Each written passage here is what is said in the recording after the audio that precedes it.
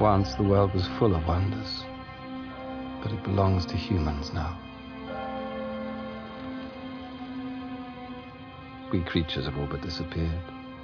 Demons, vampires, and witches, hiding in plain sight, fearful of discovery, ill at ease even with each other.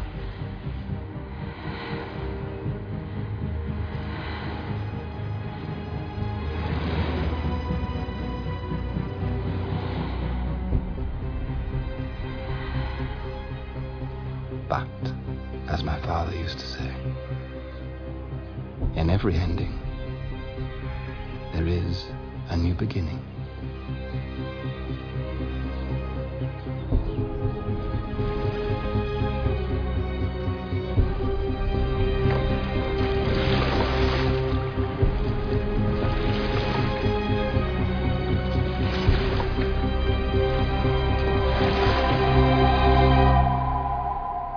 Hello, welcome once again to A Discovery of Witches, Demons, and Vampires, the podcast, a weekly podcast on the television series A Discovery of Witches.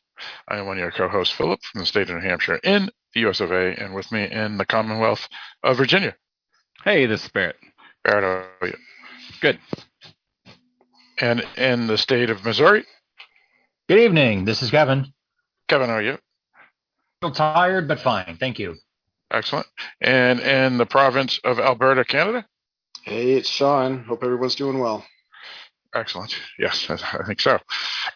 So folks who have stumbled upon us, we are part of the Dark Discussions News Network, which is www.darkdiscussions.com, genre website that talks about all sorts of things that are genre, such as horror, sci-fi, fantasy, thrillers, techno thrillers, mysteries, grindhouse, art house, midnight movies, foreign films, foreign language films, cult films, grindhouse films, and art house films, and the like. Basically, we try to talk intelligently about a genre that deserves intelligence. There's numerous release articles, notices, podcasts, and so forth on the network. And, of course, there's an email at darkdiscussions@aol.com, or press the Contact Us link on the menu on darkdiscussions.com, and you can email us that way as well, and we will read your emails on the podcast. For folks who are new to this podcast, basically we discuss, as I stated, the weekly episodes of the television series. The television series of Discovery of Witches is a show that stars Teresa Palmer and Matthew Goode, among others, and is found on Shudder, AMC Plus, and Sundance Plus, or something like that, on, or at least in the United States. It's also found various other places in the UK, Canada, other English language countries, and it is a fantasy show. Though it has demons, witches, and vampires, it is more mystical realism, urban fantasy, dark fantasy, and the like. But again, if you're listening to this specific podcast, there's only two reasons. One, you're a big fan of the show and you wanted to hear other people's opinions and discussions on the show, or you just like us as podcasters and interesting. Because I know some people, like Kevin, before you joined as a co-host on some of the podcasts, you used to listen to the Game of Thrones podcast, even though you weren't necessarily a person that would watch that show. So we do know there's other folks out there that do listen to us just because they enjoy our rumble and tumble and talking and whatnot. Today is February 14th, Valentine's Day. We were going to record on the 13th, but because of the Super Bowl, we pushed it back to tonight, and by this time in the evening that we're recording it, Valentine's Day is pretty much officially over for the group of us. So it's not really impeding our recording tonight. So that's the reason why this episode is a day or two later than its usual release. All right, so that's pretty much that. I do know we do have at least one email tonight from one of our listeners. And I believe that you have that one, Sean? I do indeed. So this is from our friend Debbie. I will just make one adjustment just because she had mentioned a hello to Kevin last week when Kevin was off on vacation time.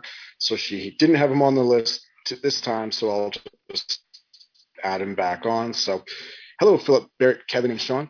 I enjoyed this week's podcast and your commentary on things. You gave me a lot to think about Matthew's character. He is reprehensible. On other notes, the demon Hamish is present in the episodes. You can see him in the background at the baptism and in other scenes. He just hasn't had any lines. So he was the Scottish guy. I was wondering who the heck that was. Okay, that makes sense. Then. Yep. In the book, Yes, I thought he looked familiar. Yeah. Well, it's kind of weird, is because this episode, he's like in the first scene, and they actually bring his name up. They go, Hamish, where did Matthew go, or whatever, and he actually speaks, and it's like, oh my God, there he is. We were just talking about him. Yeah. So it's kind of fun.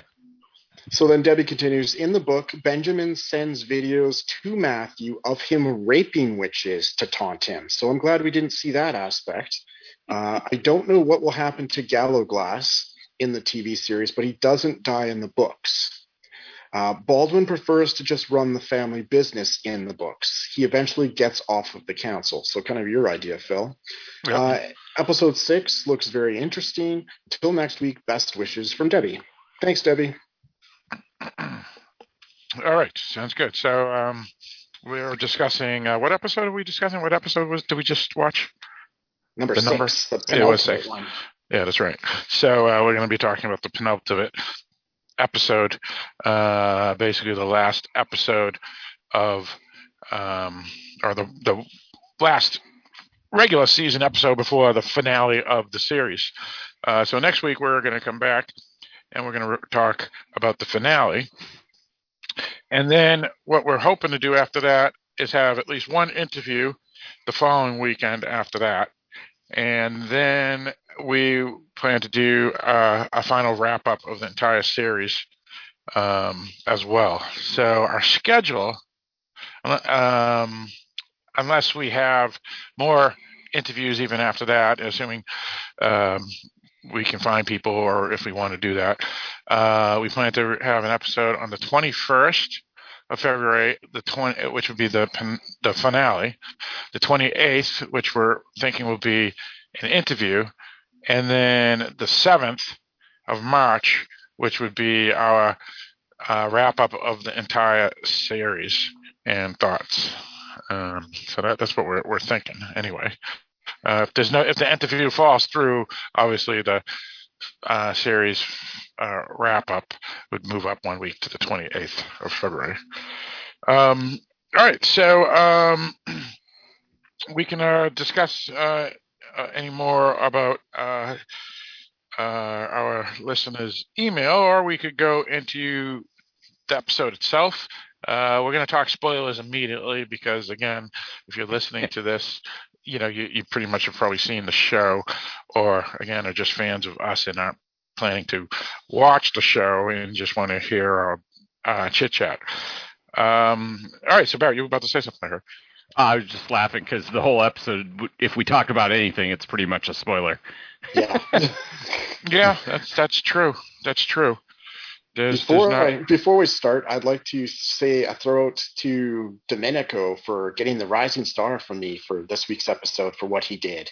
Absolutely. Oh, yeah, that was outstanding. He was awesome. Yeah, I mean, I've always stated, in not so many words, that he may be my favorite character after Diana. I think he's very charismatic as a character, and he's been waiting for his moment. Yeah, yeah, exactly. So, yeah, there's a few things we can talk about tonight with this episode. Obviously, there's a very timely death of a character. We could actually even say that it may be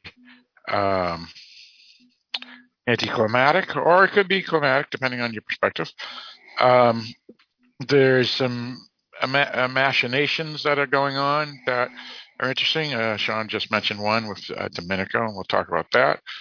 And then there's some other things, too, which include things that, as stated from some of our emails and listeners in the past, are not part of the book at all, because as we know in a prior email from one of our listeners, it could have been Debbie, but it could have been Lila too.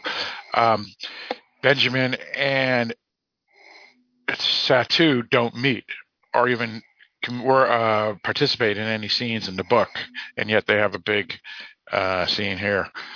So where do we want to start? Anyone? I wanted to throw out one more thing too, is how the hell has Matthew lasted all these centuries when all he does is make stupid decisions? This stupid decision was planned amongst the group. So who the heck said, "Hey, this is a good idea"? That like don't understand that. Just well, like, which seems like yeah. I guess he went off on his own. Yeah. Okay. Well, gotcha. That's the reason why I don't think it was planned, right? I mean everything else was planned, but nobody's searching for him. Yeah, because when Diana was going to leave, at first it looked like she was going to go alone too, and then people said, "No, we're going with you," and you know she isn't as rash as Matthew, so she had no problems as people like her aunt and Fernando and various others jumped in, and Galgas wasn't involved. But yeah, go on. I was going to say, this is my feeling. The Knights should have gone to fight him. I mean, it just doesn't make sense to me why they didn't all go, except for a couple that were going to go with her. And really, the two that went with her, one was the demon and one was Gallowglass, who wasn't even with everyone. So all the Knights should have gone and burned Benjamin to the ground. Yeah, I mean, obviously, certain Knights. I mean, you have. Well, let me just use an example of an organization. So you have the FBI. Some FBI people are just desk people. So even though they're part of the FBI, they're not going to be out there on the field. So there's a few humans that are quote unquote Knights. So I wouldn't expect Marcus's girlfriend or the doctor to go. Yeah, well, they could take guns. Some of the. I mean, guns do exist in this world, and even if just Marcus and Miriam had gone with him, he might have made it through that. That's what I was going to say. The Marcus and Miriam should have went with him. Yeah.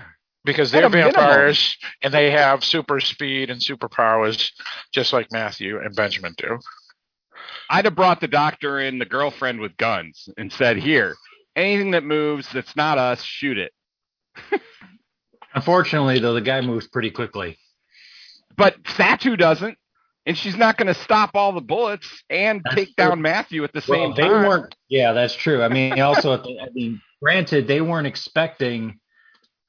I don't know. They weren't expecting Satu, but I mean, maybe Matthew just did it because he thought, "Oh, I've taken out Benjamin, and I've beaten him so many times in the past and all that." It's arrogance. It's arrogance or stupidity or both, because it's it's a trap. It was a trap. Yeah. And he was told it was a trap. This is a trap. It's a trap. He's luring you there. Come on. Well. And now they have to save him. Right. That's what I hate. So now we're going to probably lose people because he's stupid. So he gets to kill more. More blood is on his hands. Right. Like this is right. So Matthew, I don't understand how either there's a switch or something, because he can't have been like this all these centuries, because I don't know how he would have survived.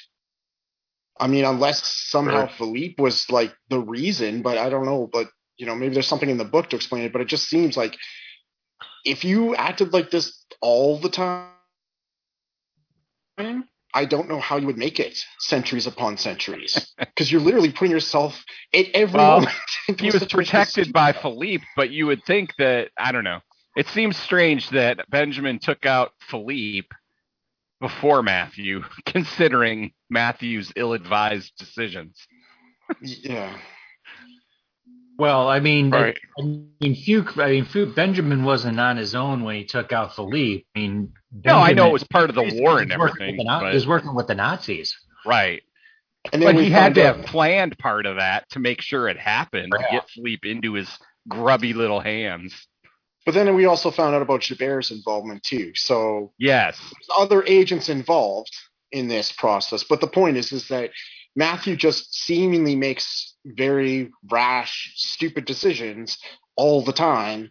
And like, I don't know how you would survive that continually. Well, like sooner or later, your luck's going to run out, right? It's even more ironic than that, because if you go back to the very first season when Marcus tries to turn that guy, he kind of gets shit from Matthew about doing that. And it's like, it was a rash decision. What are you saying? You do these all the time. Do as I do as I say, not as I do, right? Right. Right. So- Right.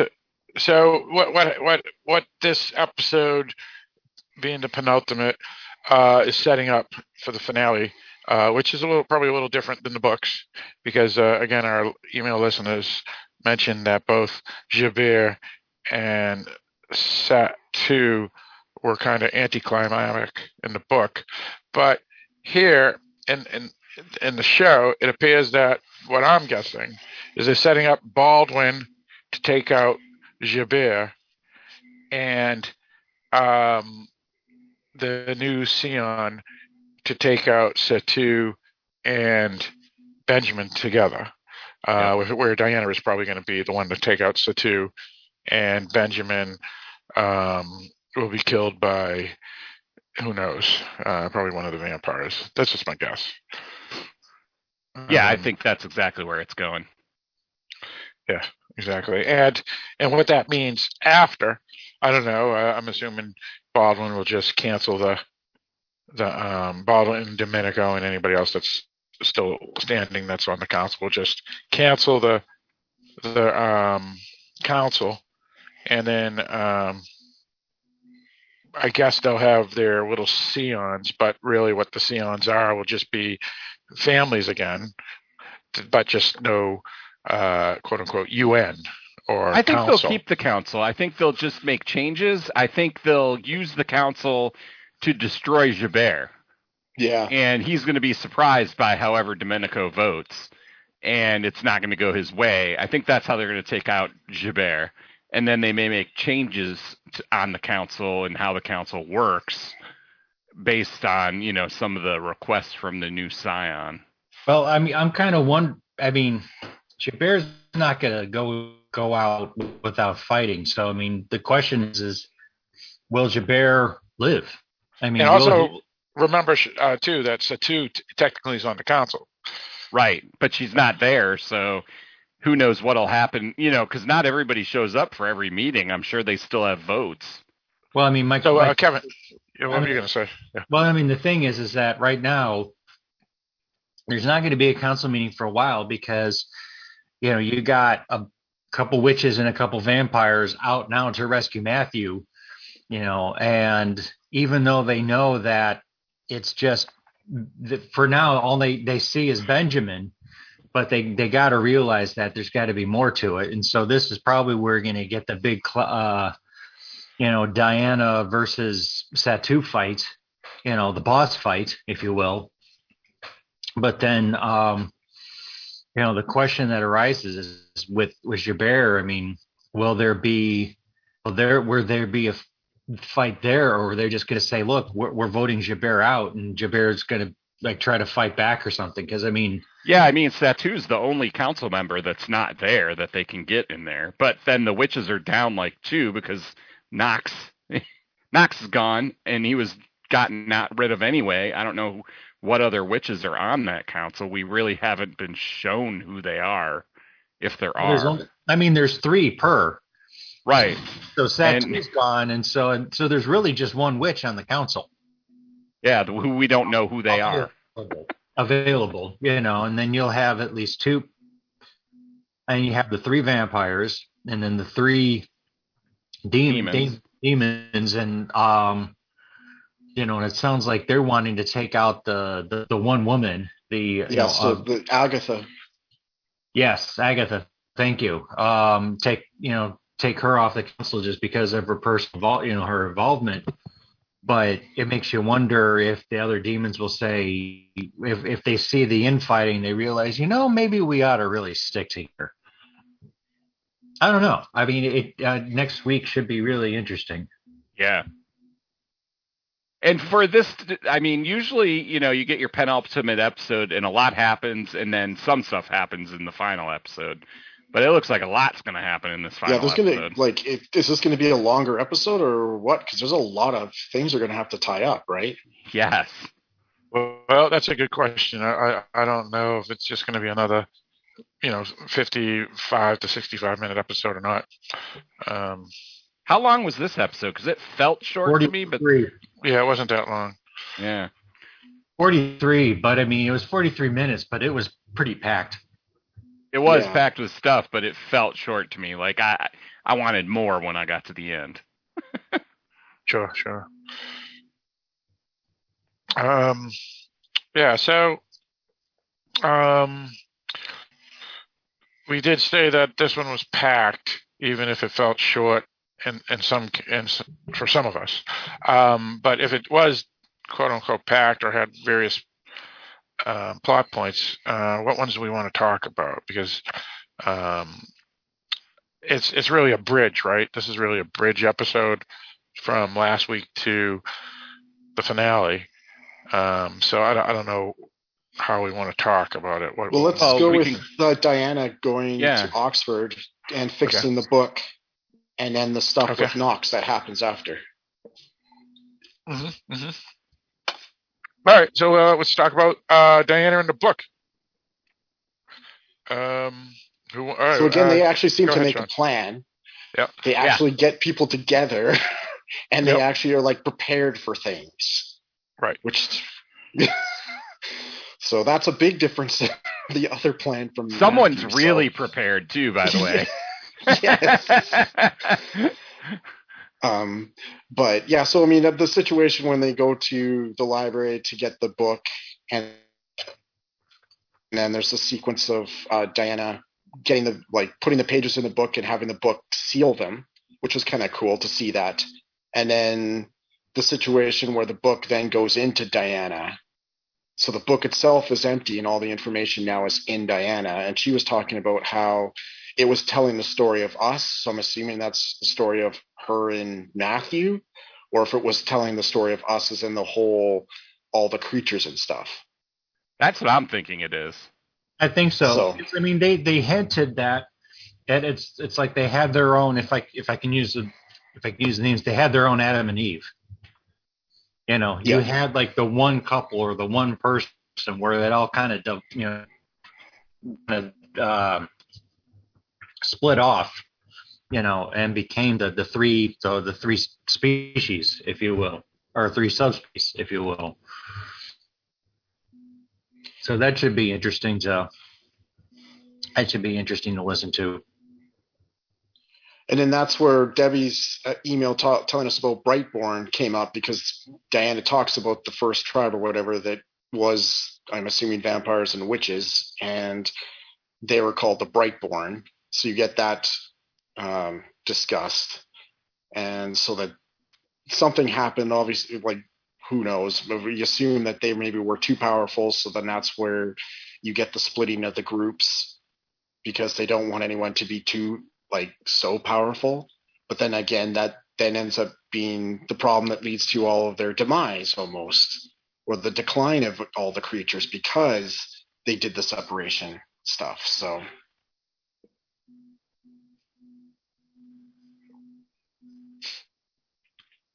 what's your thoughts, Barrett? What do you mean? What do I think of the whole situation? Yeah, I'm curious. It's interesting. I mean, I just don't know. I don't know how it's going to apply. By the end of the season, we have one episode left. I don't know that the knowledge of the book is really going to be part of the end. I don't know. Seems bigger than the show. Right. Well, I think again, it's a wild card, so obviously it's going to be used to help take out Satu, probably. Yeah. And maybe it's going to be the savior, and Diana is kind of the savior of the creatures, because maybe with the book now intact and part of her being, she'll be able to be the one to cure the rage. You know what I want to say? I think she's already part of the cure by having 2 children by a vampire. I think the importance is the races intermingling again. Yeah. I mean, that's just my feeling. I don't know. I could be wrong. But it's the races getting back together again in a little better harmony, rather than, you have your group, and we don't intermingle unless we have our council meetings. It's kind of like the princes and queens and kings of England and stuff, how they would have problems because they would intermarry so much. You know, they just kept to themselves, so they started having problems. Right. Because, I'm wondering if the book will be used to bring out like a new order, if you will. Keep the council, but kind of maybe a reminder of why they did this, or a new vision, if you will, of the council, and a new vision of the harmony between the 3 races, especially if they find out that maybe they're all kind of descended from like the same person or persons, but then, because that's kind of, and I don't know if that book is going to be what Diana will use to defeat Satu, or it's just Diana is a whole lot more powerful than Satu realized. And because, Satu is a weaver, but most weavers can only weave one string, where Diana weaves all of them. So that was before the book, right? Yeah. That was what the book that's does when they went back in time. That's when they found out. Okay, wow, this woman is a lot stronger than we thought she was. And Satu may think, oh, I'm so powerful because I'm a weaver, and then Diana comes in, and guess what? Oh, you're only 1 week. You only have 1 weave. How cute, and kind of surprised Satu. You're talking about arrogance. Satu is definitely arrogant. She's arrogant and she's vindictive. Yeah. Yes. Well, she really has no reason to be vindictive with Diana, but she is, just because she hasn't gotten one over on her. She's done all the stuff to Diana. Diana has done nothing without being provoked. Right. Well, and the thing is that, there's that prophecy that talks, and that said something about destruction or something, and Satu is like, yeah, that's me. Everybody thinks it's Diana, but it's like she wants it to be her, and she wants to destroy the children of the night, because that's what the prophecy is about, right? Yeah, destroy the vampires. So but technically they're not even children of the night, because they can walk around during the day. So I don't know, but it feels like, if nothing else, that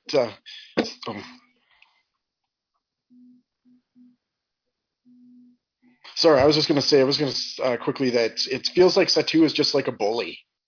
There's no reason for what she's doing other than the fact that she's a bully and she thinks she can. Because what you're saying about the stuff with Diana, right? If there's no other reason to do that stuff or have that grudge against Diana other than the fact that she's just a bully. Mm-hmm. Yeah, I've had problems. Go on, Kevin. I'm just saying, she did that stuff with, to Diana at first because of Nox. Yeah. And then, and it's almost like it's Nox that put the hatred into her. And even though she took out Nox, it's like she just still hates anybody, really. And I don't know, it's just kind of weird that she has this I don't know if she has the thing like I have to prove myself, or she had something happen to her when she was younger and it's like now she hates the world or something. I really don't know. I've had problems with the Satu plotline in the show, because again, in season 1, she abused and tortured Diana, and Diana knows this. She was there, and yet she's on the council. It doesn't make any sense. It's Well, just nobody weird. knows. Nobody Well, knows that they're tortured. But Diana knows. Yeah. knows. So Yeah, but obviously, who we get listens back to- to the council. That Would the it? psychopath, it should. Well, it should, but will it? I mean, If it was real life, Matthew would have told Baldwin would have told the council, and she would have been removed. I mean, that's real life. Why wouldn't it have been brought up to the council? Well, first of all, Diane has been seen as a bit of a rebellion. I mean, she's the one who talks about revolution. Now, granted, the council never heard this, but the fact that she's having a relationship with Matthew already has like almost everybody on the council except the one demon not happy with her. You have Jabert that hates the Clairmonts. So, I mean, torturing Diana, he'd be like, yeah, so what? It not only is it it's a woman that the Clairmont likes, but it's also a witch. So why should I care? And then witches not care too much because it's a woman who's rebellious. And if they find out that she's a weaver, witches did not like weavers because they were afraid of them. So, I mean, when Diana comes up and says, Satu tortured me, they're going to be like, one, it's almost like the saying, well, photos or it never happened. It's like, where's your evidence? And two, I mean, Satu seems to have placed herself on the council to the point where no one's really willing or ready to question her or whatever. I mean, considering the fact that they all also watched her vote out Knox, they kind of see someone who might actually be, even though they know that Knox helped her get on the council, but she has been honest enough to they'll see her as honest to vote against Knox, even though, because of killing another witch. So, I mean, I don't know. I mean, I don't think they would take Diana as seriously if she said, oh yeah, Satu tortured me. I mean, a couple people believe her, but not enough to vote Satu off. And Jabert was involved in the torture stuff too, right? So it's not like he's going to be outing himself anytime soon. Well, and he would protect Satu because of that reason, right? Exactly. And he would hope he'd have Domenico because he so far has. Yes. But then we can jump to the next part, which was the Knox encounter. All right, let's do it. Go ahead, Sean. Oh yeah. Which it's basically the Diana and the crew are trying to escape, and Knox has an informant or spy or whatever that witnesses their stuff going on in Oxford, and so then he warns Knox, who then appears at the airport to stop them, and is threatening them and bragging about murdering people, and except it's not murder because it's pest control. And just like, and it's so basically it's a situation where he's like mocking Sarah for being a kitchen witch, and she has no power, and then that's when she unleashes a really cool spell and basically disintegrates him. Well, I mean, I watched Knox.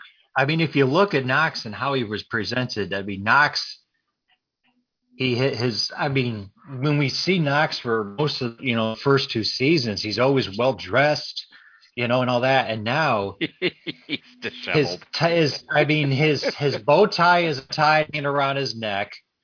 His jacket and clothes are a bit wrinkled. He's got his shirt half untucked, and he's sounding like a madman. I mean, he sounded like he's out of control.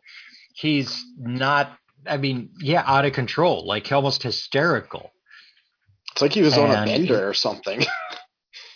He looked like he was on a bender, but he looked like that, or like you get someone, or it's like you see some of the movies where someone's down on their luck for a while, like their clothes are all a shambles and all that, and that's exactly what he looked like. And so that's what happens to somebody who is a control freak and they lose all control. Yeah. But the funny part is that he's talking about this, and then I hang on a second. What's the character's name? The aunt. Oh, Sarah. Sarah does the spell, an actual spell. And what does what does Nox do? He tries to reach down and pull out that stone. It's like that's all he has is that stone. He cannot do anything else without that stone, because if he was a halfway powerful witch, he could have done something. He could have done a spell to at least defend himself. But what does he do? As the whole thing is spinning around him, he's reaching for that stone. I mean, that's all he has. That is all he has. I mean, it's like a talisman, but even so, it's like Sarah didn't have a stone. Emily didn't have a stone, and they were. I mean, kitchen witches or not, they were more powerful than Nox was. That's my 2 cents.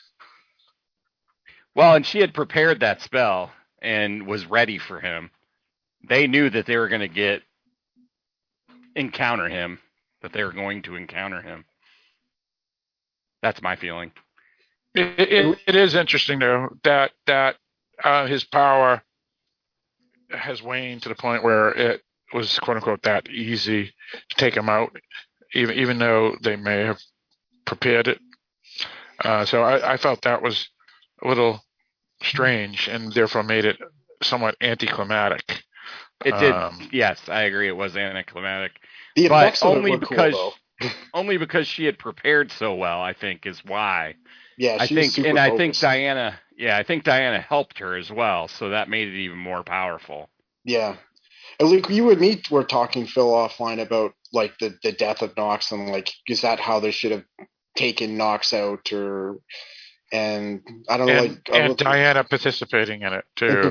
Yeah. And so like I was saying, there was like, if you had your several family members murdered by this guy, you're probably not going to look to be trying to bring him to like quote unquote justice. You're going to look to try and take him out if you can, because he's so dangerous to be left out unless you're going to spellbind him or something else.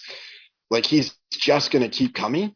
Well, and it sounds like spellbinding is a no-no as far as witches. So killing him, I guess, is more okay than spellbinding. It's not to justify it, but I mean, even if you did bring him to justice, I mean, what would happen to him? I mean, I really don't know. And the thing is that you can't say that this wasn't self-defense. I mean, yes, they were prepared for a fight, but he was about ready to attack, and so that's when Sarah did her spell.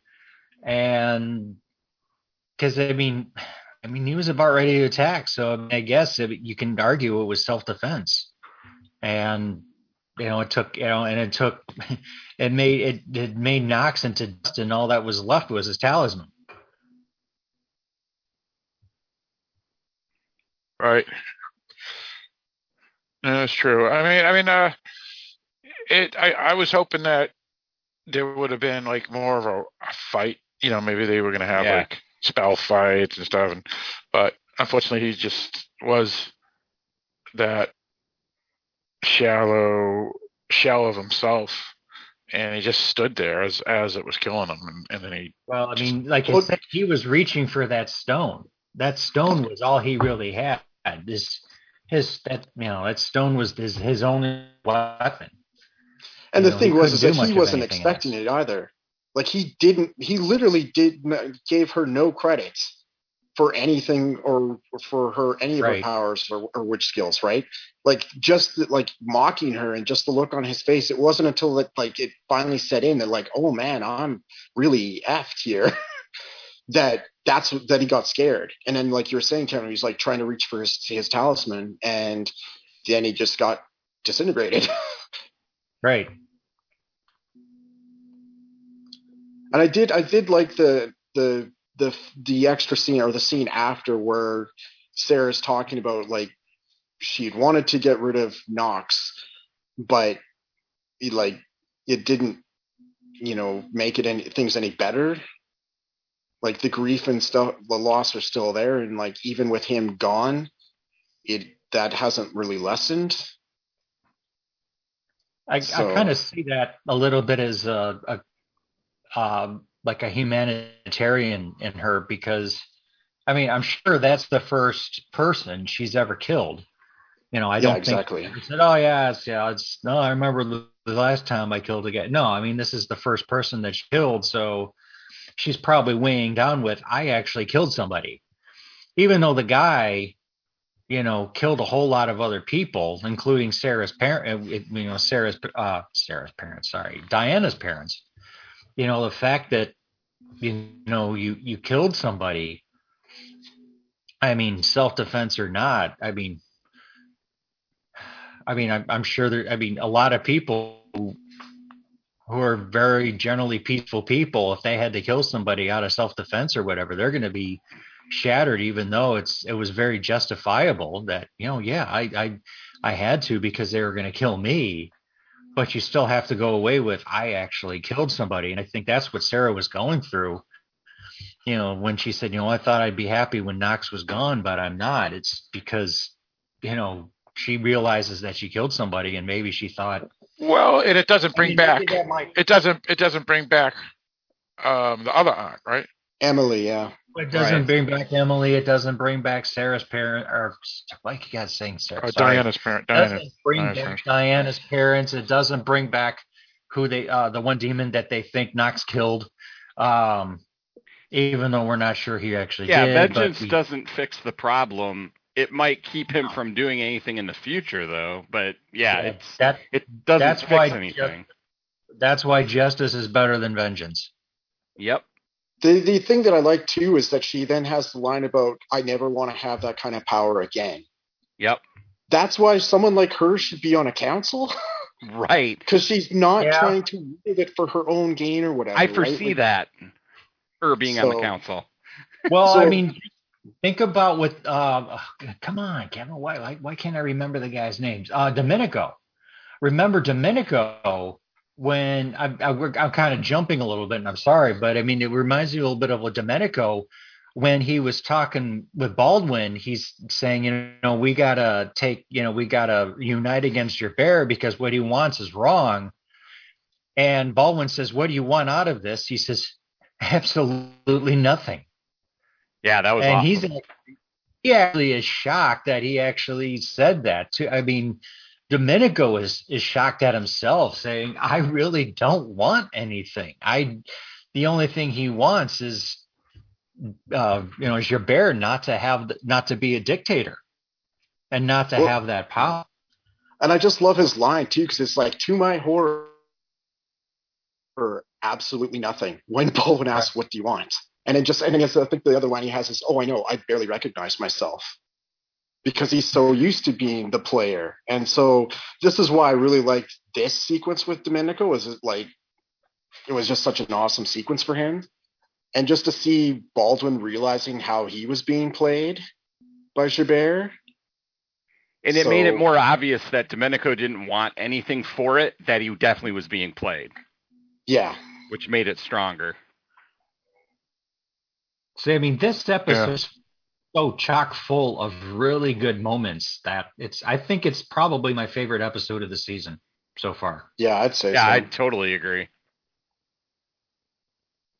And I mean, Knox getting what's coming to him. Yeah, that was great. But just the character development for the rest of them.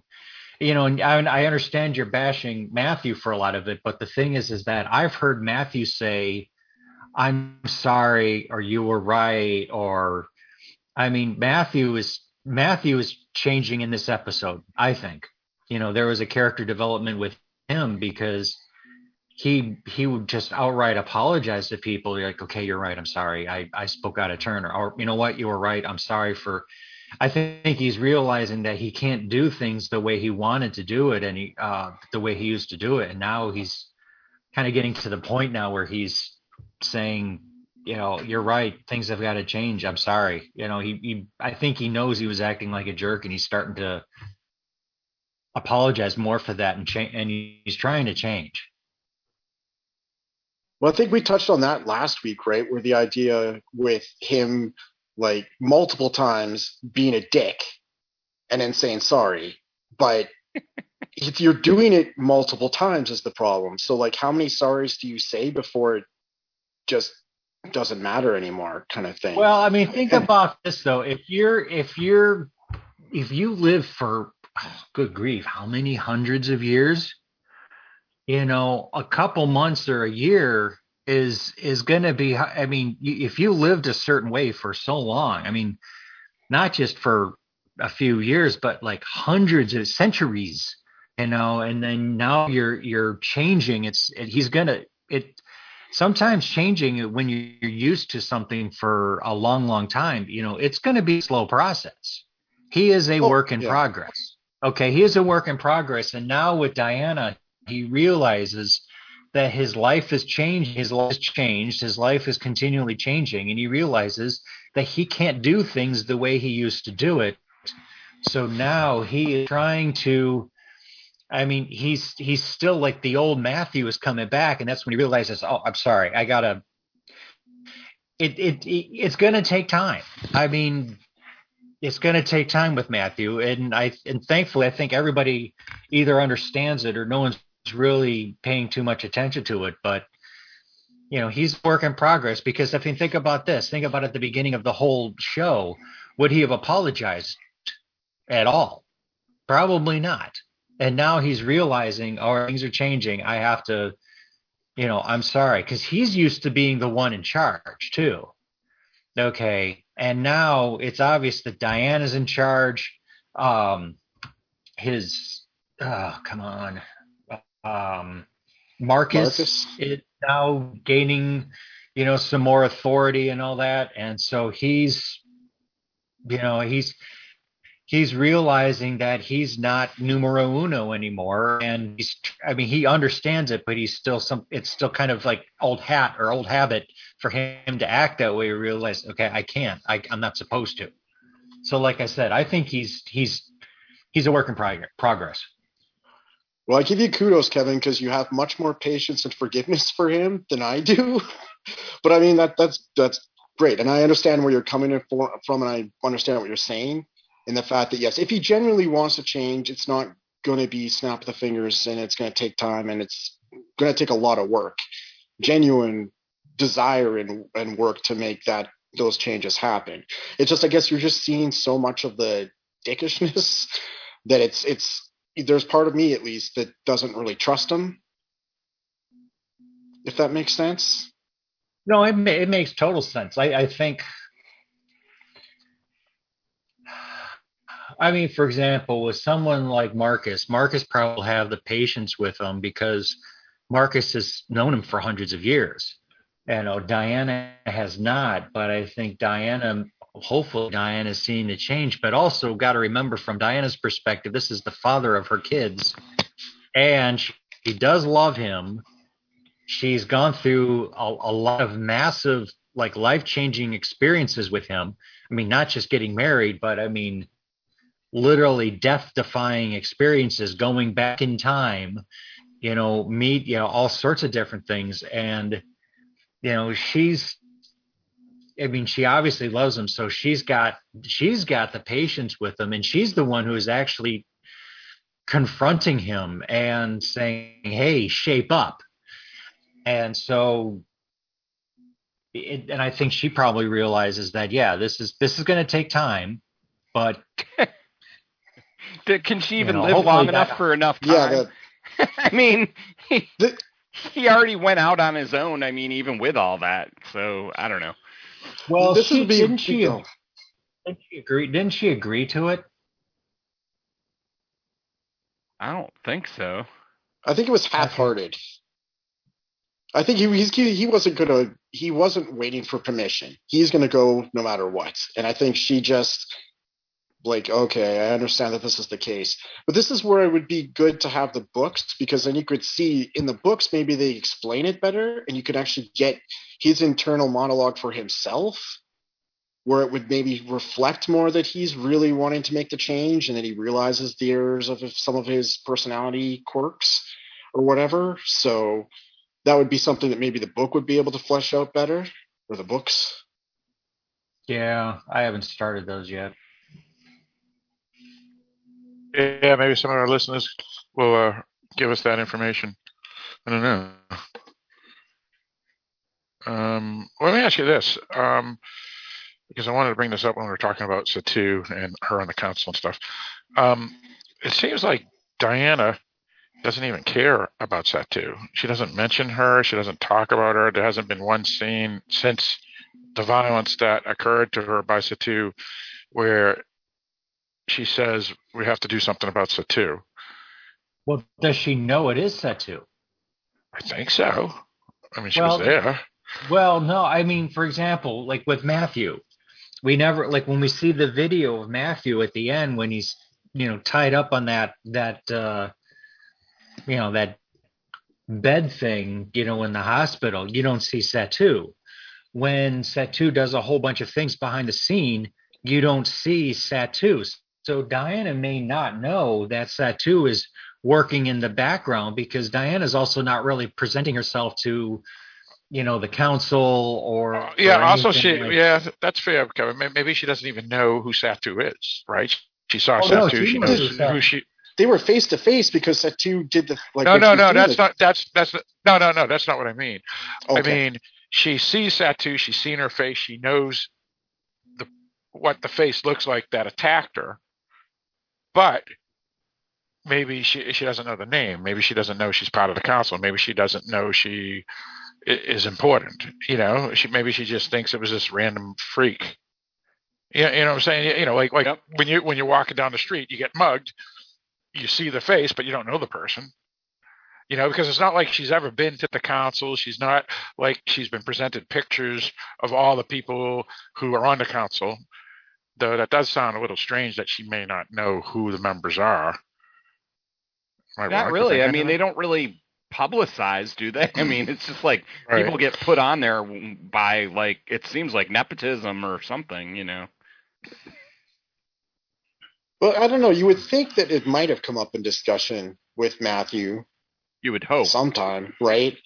But I get what you're saying though, Phil. In this, that maybe she doesn't know all the different ties Satu has to the situation. So, but you would think that the trauma of being tortured and stuff would be enough that you would be wondering if that person's going to come back. Or be a problem down the road. Well, I think she would be wanting her to come back so she could kick her ass.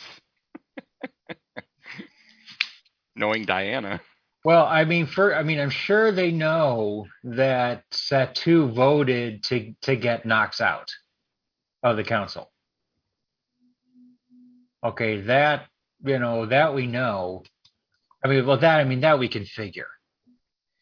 That we can probably figure that, okay, Satu voted, but you don't really see the reaction of the people when they find out that, okay, it was Satu that voted him out. They cast the deciding vote, if you will. So, the funny part is, like, we never actually see the Did we ever see the reaction when of this scion, if you will, of the rebels, if you will, their reaction when they find out that Knox voted out? Did they really react, or are they just, oh yeah, that's nice, or they didn't even did they ever mention any of that in the show? I don't remember a reaction. I don't remember them announcing it. I think it was just talking about him being dangerous, but I don't think it was anything where the group was actually filled in and said that Knox is officially off the council and this is what we're dealing with. I think it's just this. It's one of those things. I think where in the show they just skip over that stuff, and you're just supposed to assume that the characters have somehow done this off screen or whatever. Yeah, because for example, if they would have had this, I'm sure they would have had the scene of Satu voted to get Knox off, and if Diana didn't know who Satu was, they say, well, maybe she would say, who's Satu, and then maybe Matthew would be there and said, well, Satu was the one who attacked you, under Knox's bidding. And so then Diana would know, oh, that's who Satu is. That's all I can think of. Yeah. Right.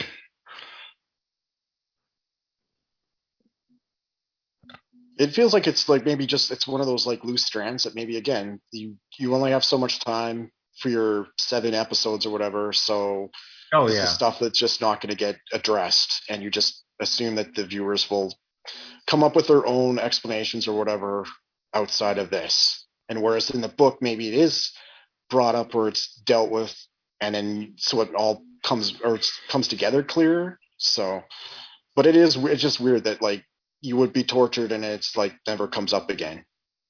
Exactly. That's what I'm confused about. And I do have another question.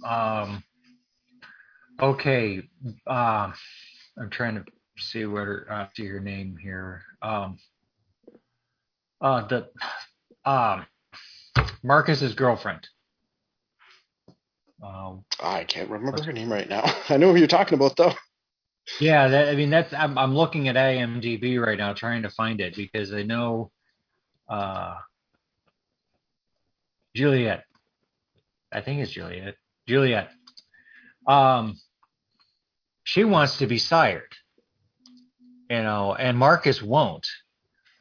Now I have is it because that because I mean the last time we see Marcus trying to sire somebody, they died. Blood rage. Yeah. He's worried about blood yeah. rage. He's worried about blood rage. And that's it's right. Phoebe. Okay, that makes more sense. Huh? Phoebe is her What's name. that again? Phoebe is the girlfriend's name. Oh, yeah. Yeah, Marcus's girlfriend is Phoebe. Okay. Well, I was looking at the wrong person. Oh yeah. Okay. Because Marcus never mentions blood rage. He just says, you got to understand what this is going to happen to you and all that. And because first he's saying, okay, well, I'm going to go away and I'm going to go hide. And she says, well, I'll wait for you. I said, I might be hiding for hundreds of years until all this cools over, and she's like, well, take me with you and all that sort of thing. And she wanted to be sired. But the thing is, never mentions the blood rage. He's pretty much saying that, this may not, if this is one of those decisions that it's permanent, Yeah, well, he should expect that she's not going to go for that. He's dumb if he thinks that she's going to be like, okay, I'll wait for you. Well, that's why he was trying to break up with her even. I mean, It almost sounded like he was trying to break up with her and that's why he said, are you sure you really want to go through this? And so he never mentions the blood rage. I think he's just... This is one of the things I have a problem with in these shows. When somebody's willing to turn into one, they're never willing to turn them. It's like, come on, so many people get turned against their will. You're not going to do the one person that wants it? Right. It's almost like she's got to be near death before Marcus. Oh, okay, I'll turn you. Right. And that's just dumb to me. I mean, he loves her. He wouldn't want to be without her. And so just do it instead of pretending that we're going to have this false drama of him saying no and all that. I don't know. Not enough episodes for that kind of drama, in my opinion. Well, I mean, I wouldn't mind a little bit more of a conversation about it rather than. Yeah, conversation is great, but this is so cliche for the vampire not wanting to turn the human because, they want them to experience a life. Whatever. Well, just again, it's one of those things where it's like you only have so much time to put or tell your story, so it seems odd that you're going to take some time for this. Right. That too. Like when you've got so many other, things you have to tie up. So it just, I don't know. If there was going to be anything that felt out of place, that was the thing that kind of felt out of place in the episode. From everything else that was like really awesome and like kept things moving. That was the only thing that was like, that could have been maybe not had time taken up for that. Well, and it's not like they're cursed like normal vampires are. Yes, they need blood, but they're not like demon cursed. according to the rules of this world. Right. Right. So, I mean, she was the one that kept on bringing it up because, I mean, she says, she doesn't want to get older. older. Are you gonna, yeah, well, yeah, it's like, let's go while I'm young, I look good. I want to stay this way. And don't you want me to stay this way? Yeah. Don't wait till I'm 70. Please, don't wait till I'm 70. That's not fair.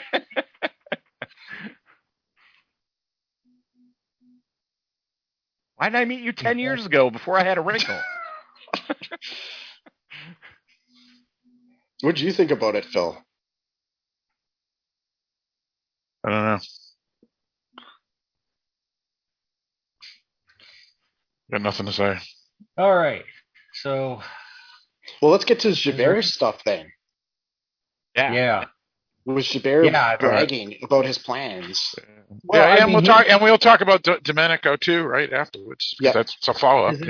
Yeah. So go on, Kevin. I mean, when he was talking to Domenico, when Gibert was talking to Domenico about all this, he's saying, I've been planning this for, couple hundred years. I mean, when you're a vampire, you realize you got a lot more time. But I mean, he obviously hates the Clairmonts, and that's all he's been planning for a couple hundred years to take out the Clairmonts. And he does not realize how weak it has actually made him invulnerable. Yeah. I mean, I just find it funny that. But it was an interesting. No, go ahead, please.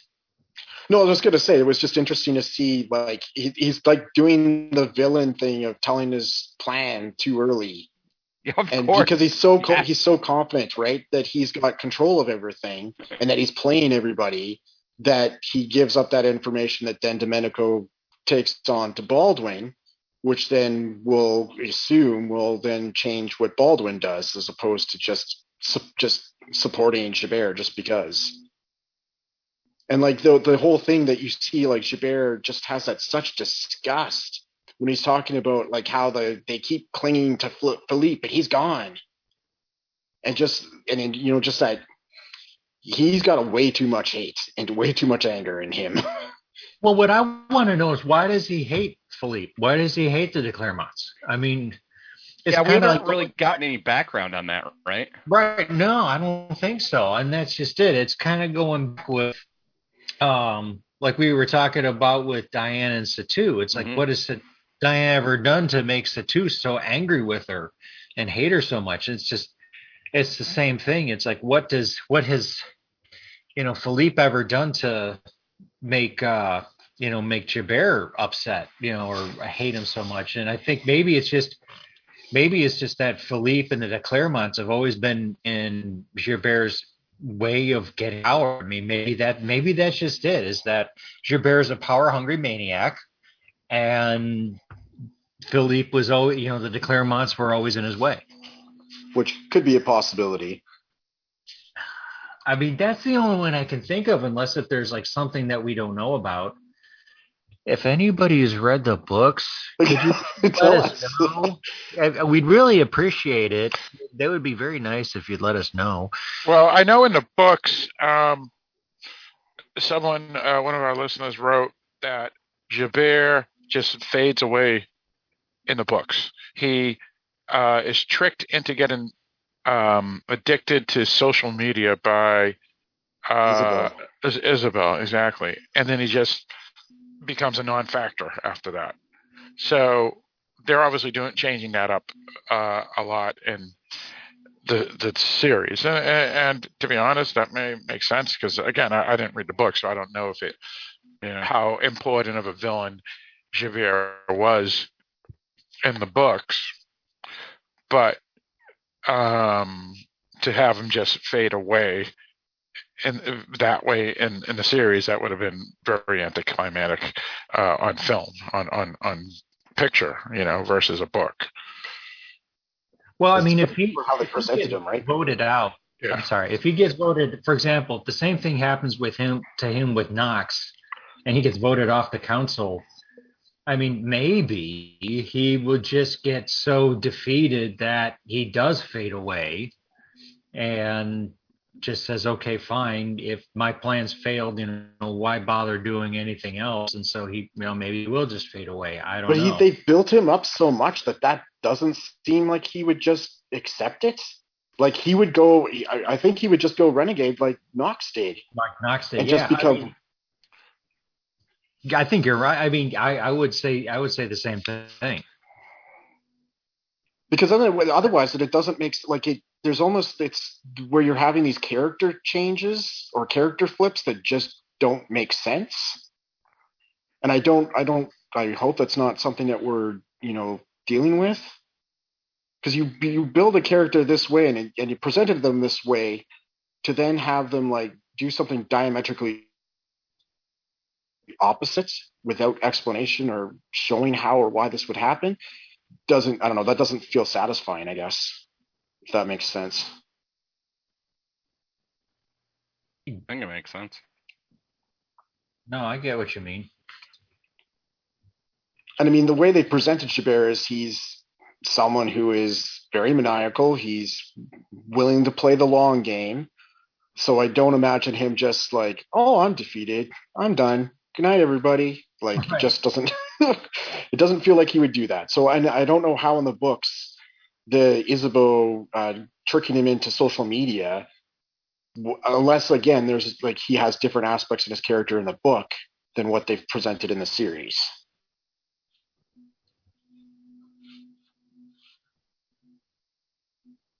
Yeah. Yeah. I mean, go on, Kevin, please. No, I have no idea. Barry, what about you? I mean, he's playing the long game, and I kind of feel like if his long game gets thwarted, we're going to see a real anger side of him come out. So far, really haven't seen him do much aside from moving pieces and having the pieces do his bidding. We haven't seen him get involved directly. Just very cocky about everything. Yeah, and I think his whole world is going to shatter when he finds out that Domenico's not behind him anymore. Right. So what will that lead to? I don't know. I mean, he spent hundreds of years planning this destruction. So he's either going to be surprised and angry, or I don't know. One of those things. I would just assume there would be a lashing out of some kind. Yes. But and then who does he direct it at? But I mean, if you have a united front against him, then maybe that would kind of push him off into off into nothing. Yeah, because it depends on whether or not he's still relying on Satu to be involved in part of the process as well. Because I expect Satu to be like willing to backstab everyone. Yes, that's how I picture her working with Benjamin. I can't see that it would last very long. It will last as long as it serves a purpose, and then she will kill him. And that's just how I feel about anyone she deals with. Yeah. Is that as long as they're useful to her, whatever her purpose is in the moment, they will stay around. And then once they are no longer useful, they are dead. Jabber is the same way, I think. Yeah. Oh, yeah. But so who's going to turn on who first? Well, it might be interesting because, I mean, if Diane and kind of the Knights of Lazarus are going to go confront and meet on fight with Benjamin and Satu, it may be that she's not there in the council. She might be dead. So well, we need to keep one other thing in mind too. Her treaty with Benjamin is very soft. And she already smelled what he was doing to witches. So I expect her to destroy Benjamin before too long. Yeah, that's what I expected too. Yeah. That's why, as I say, that I don't see her being someone who's going to like work happily with people and then have a happy ending for everyone involved. I don't like to happily work with people. I want to destroy them all. Except Phil. I like Phil.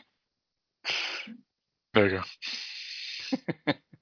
But then it was cool because then it leads to the sequence with because you have Jabert have the sequence talking to Baldwin and basically giving his little rant, and that Baldwin at that point cows to, and then you have the sequence where then later on Domenico goes to Baldwin, exposes what Jabert has said about working with Benjamin and with Benjamin for centuries, with this long game to destroy Matthew and the Clairmonts, and then Baldwin kind of like getting the realization that, oh man, this is way worse than I expected. Well, you also have to realize that Baldwin was he kind of saw himself as Philippe's favorite, or he tried to be Philippe's favorite. And that's why he and Matthew kind of had this sibling rivalry type of thing. So, I think he really, really liked Philippe and he really respected him. So when he finds out that Baldwin had a hand in defeating, taking out Philippe and breaking him, that would probably put Baldwin in a position of wanting justice or vengeance, on top of all of that. Wouldn't you think so? Oh, yeah. Yeah. He's done with Jabert now. Whatever he can do to Jabert, I think, is what he's going to do. So it'll just be interesting to see what they do to take Jabert down. I see the battle with Satu. I have no idea how they're going to take out Jabert. Satu, I think, is going to be a battle between Diana and Satu. I think maybe Matthew will get involved somehow because, women always need help, the way these shows often run. Well, but hopefully they don't do that. But I have a feeling it's going to be Diana and Satu and Phil, Matthew and Benjamin, or Matthew's going to be in a really sorry state where it might be Marcus coming in to save Matthew's skin, or Jack maybe. Yeah, and we got a lot of options, right? If they all go in there, it's going to be an interesting battle. Yeah, I think obviously, and Benjamin and Satu, I think, bit off more than they can chew now, and they just don't realize it yet. Yep. And so when you get this small army of people coming, it's kind of okay. That's a bit of an overstatement. But when you get a whole bunch, when you're expecting maybe Diana and one other person, when instead you're going to get Diana and Rebecca, Sarah and Marcus and Jack and a few other witches and all. You're gonna get a bit of a gang that's gonna be supporting you and backing you up. They're not that. If you got Diana and Satu, they're gonna keep each other busy for a while, and you got Fuchs against a whole litany of vampires that. Benjamin's in trouble. Benjamin's going to be in trouble, and I don't think. And obviously, he doesn't know it. He's only expecting Diana to come. He's probably only expecting Diana to come in, and not everybody else. Because for all you know, Gallowglass might be involved, and the rest of them, and they're just going to. And we had no Hubbard. I was actually looking for Hubbard in this episode, but he wasn't there, and it was like, too bad, because I'd like to see Hubbard one more time. Yeah. And he'd have reason to go after Benjamin because of what happened with Jack. So there's another reason that you can have Hubbard as part of that process to get rid of Benjamin. So, well, not only that, but Benjamin attacked some of the people that Hubbard was supposed to protect. Oh, and Knox did too. So they're all tied together. So. Right. So, Hubbard is probably going to want to be a part of this just because, hey, you attack. If anything, Hubbard has to save face and say, look, this person attacked some of my people and they paid for it. So that would make other people think not to attack anybody under Hubbard's care. And it's funny because when I remember first in season 2, I wasn't too fond of Hubbard. Now I think he's pretty not a bad guy. I wouldn't say awesome, but definitely one of the good guys. He's proven that he's someone you can rely on. Yeah, exactly. When he trusted Diana enough that he had the one page. He was the vampire page. So that was interesting. Will he make an appearance next week? I hope so. I hope so, but I don't know. Yeah. Yeah, because he's not part of the Scion. He's not one of the knights, right? No. Yeah, and he only sees like his domain to be London. Basically, he's run it for centuries. Right. It's almost like he's not even part of any group. He's just him. Yeah, exactly. In a sense. He's kind of a free agent. He's kind of his own group, yeah. Right. Yeah, it's almost like he's using his vampirism as part of his priesthood, and his followers aren't other creatures, they're humans. For the most part, yeah. Right, yeah. So what did you guys think of the stuff from the what's going to happen next week, or the teaser stuff that they gave?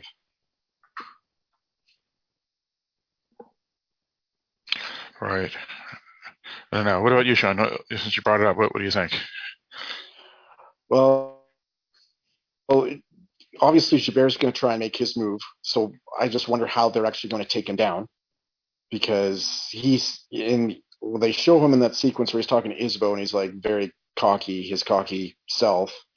So I'm just really interested to see how are they going to wrap up, taking him down, and just how are they going to take him down.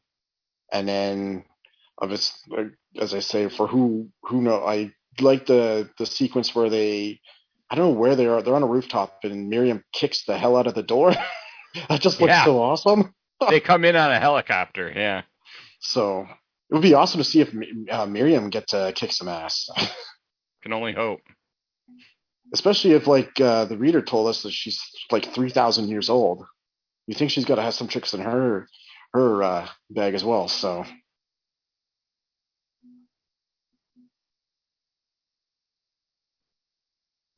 True. I mean, how old is Matthew? I don't think he's 3,000. No, I don't think he's as old as she is if she's 3,000. So. Right. I think he's probably he's got to be 700, 800 years at least. That's what I'm thinking. Yeah. Because going back to 1590 was at least 500 or 600 years, right? So he's got to be the least. Yeah, because Philippe with Philippe, when you showed us that, the ruins of the Temple of Diana, he was pretty much hinting that he was around when it was built. So, she might be around. She might have been around around the same time as Philippe. So, that's. If you think about 3,000 years, with world history, that's that's quite a lot. That's everything, right? Just about. Well, not everything, but close enough. Well, I'm thinking to myself I'm thinking biblical history-wise, that's before King David. That's just to give you that kind of perspective. That's before King David. That's like around the time of Abraham. It is a long time. That's a freaking long time ago. Yeah. Wouldn't you get bored? Seriously, wouldn't you be bored after a while? Well, for them, the years pass, but, some change is fast, but some change is slow. Like, I would think they'd be bored for a long time until, like, the last 100 years, because so much changes. But they would have to stay relevant, right? They would have to times would change, but they wouldn't unless they made sure that they could. Yeah, I mean, it's just I was just thinking there's a Japanese animated movie called Vampire Hunter D, Yeah. which if you can see it because it's a really good show. It's a good movie. That's awesome. Yeah, and like the main vampire in that movie, he's just I mean, every time you see him, he's bored. And he's bored and he's bored and finally like some fighting goes on around him. He pretty much says, I haven't been this excited in years. So Well, I'm and just wondering like if the elves in Middle Earth, they would have to be the same, right? They've got to get bored. that's true. That's true. Well, the thing is, they're still mortal. I mean, they'll eventually grow old and die. They would No, they don't eventually grow old grow and old. die. Only if they can sadden and die from that, or they can die from being Yeah, killed. But that's it. yeah, that's right. Technically, they're like And then semi-immortal. you just leave Yeah, Middle Earth, right, and go to the sail to the west. they can do that too, which I guess is Or kind of like dying. marry a human and then you become human yourself. Right? Yeah, that's the other Yeah, give up option. your essence.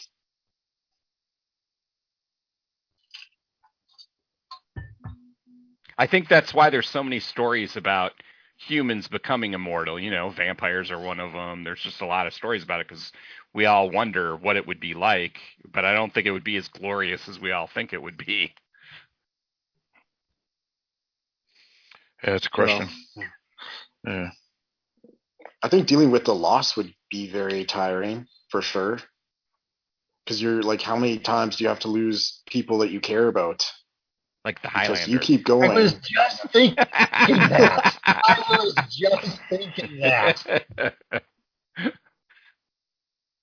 Oh, dang it. You took, well, good on you, Barrett. You took it right. I just watched it recently. That's the only reason it came into my mind right away. All I could think, because all I could think of is hearing Sean Connery talk about Shakiku. You know. How I remember that name, and I still have a tough time remembering names from the show. I have no idea, but still. So yeah, it's kind of an interesting question because I was thinking about Highlander and how you're immortal, you get bored, but I don't know. I mean, I sure don't think I'd get bored, but I guess after 500 years, maybe we'd find out that that's not quite the case. I mean, there's a character in The Hitchhiker's Guide to the Galaxy that's also immortal, and he got so bored that he decided to get in his ship and go to every single being ever existed alphabetically and insult them. All right, I forgot that. It's been a while since I've read those. Yeah, and so I mean that in itself was kind of interesting too. So people just do that just so they can, they have to pass the time somehow.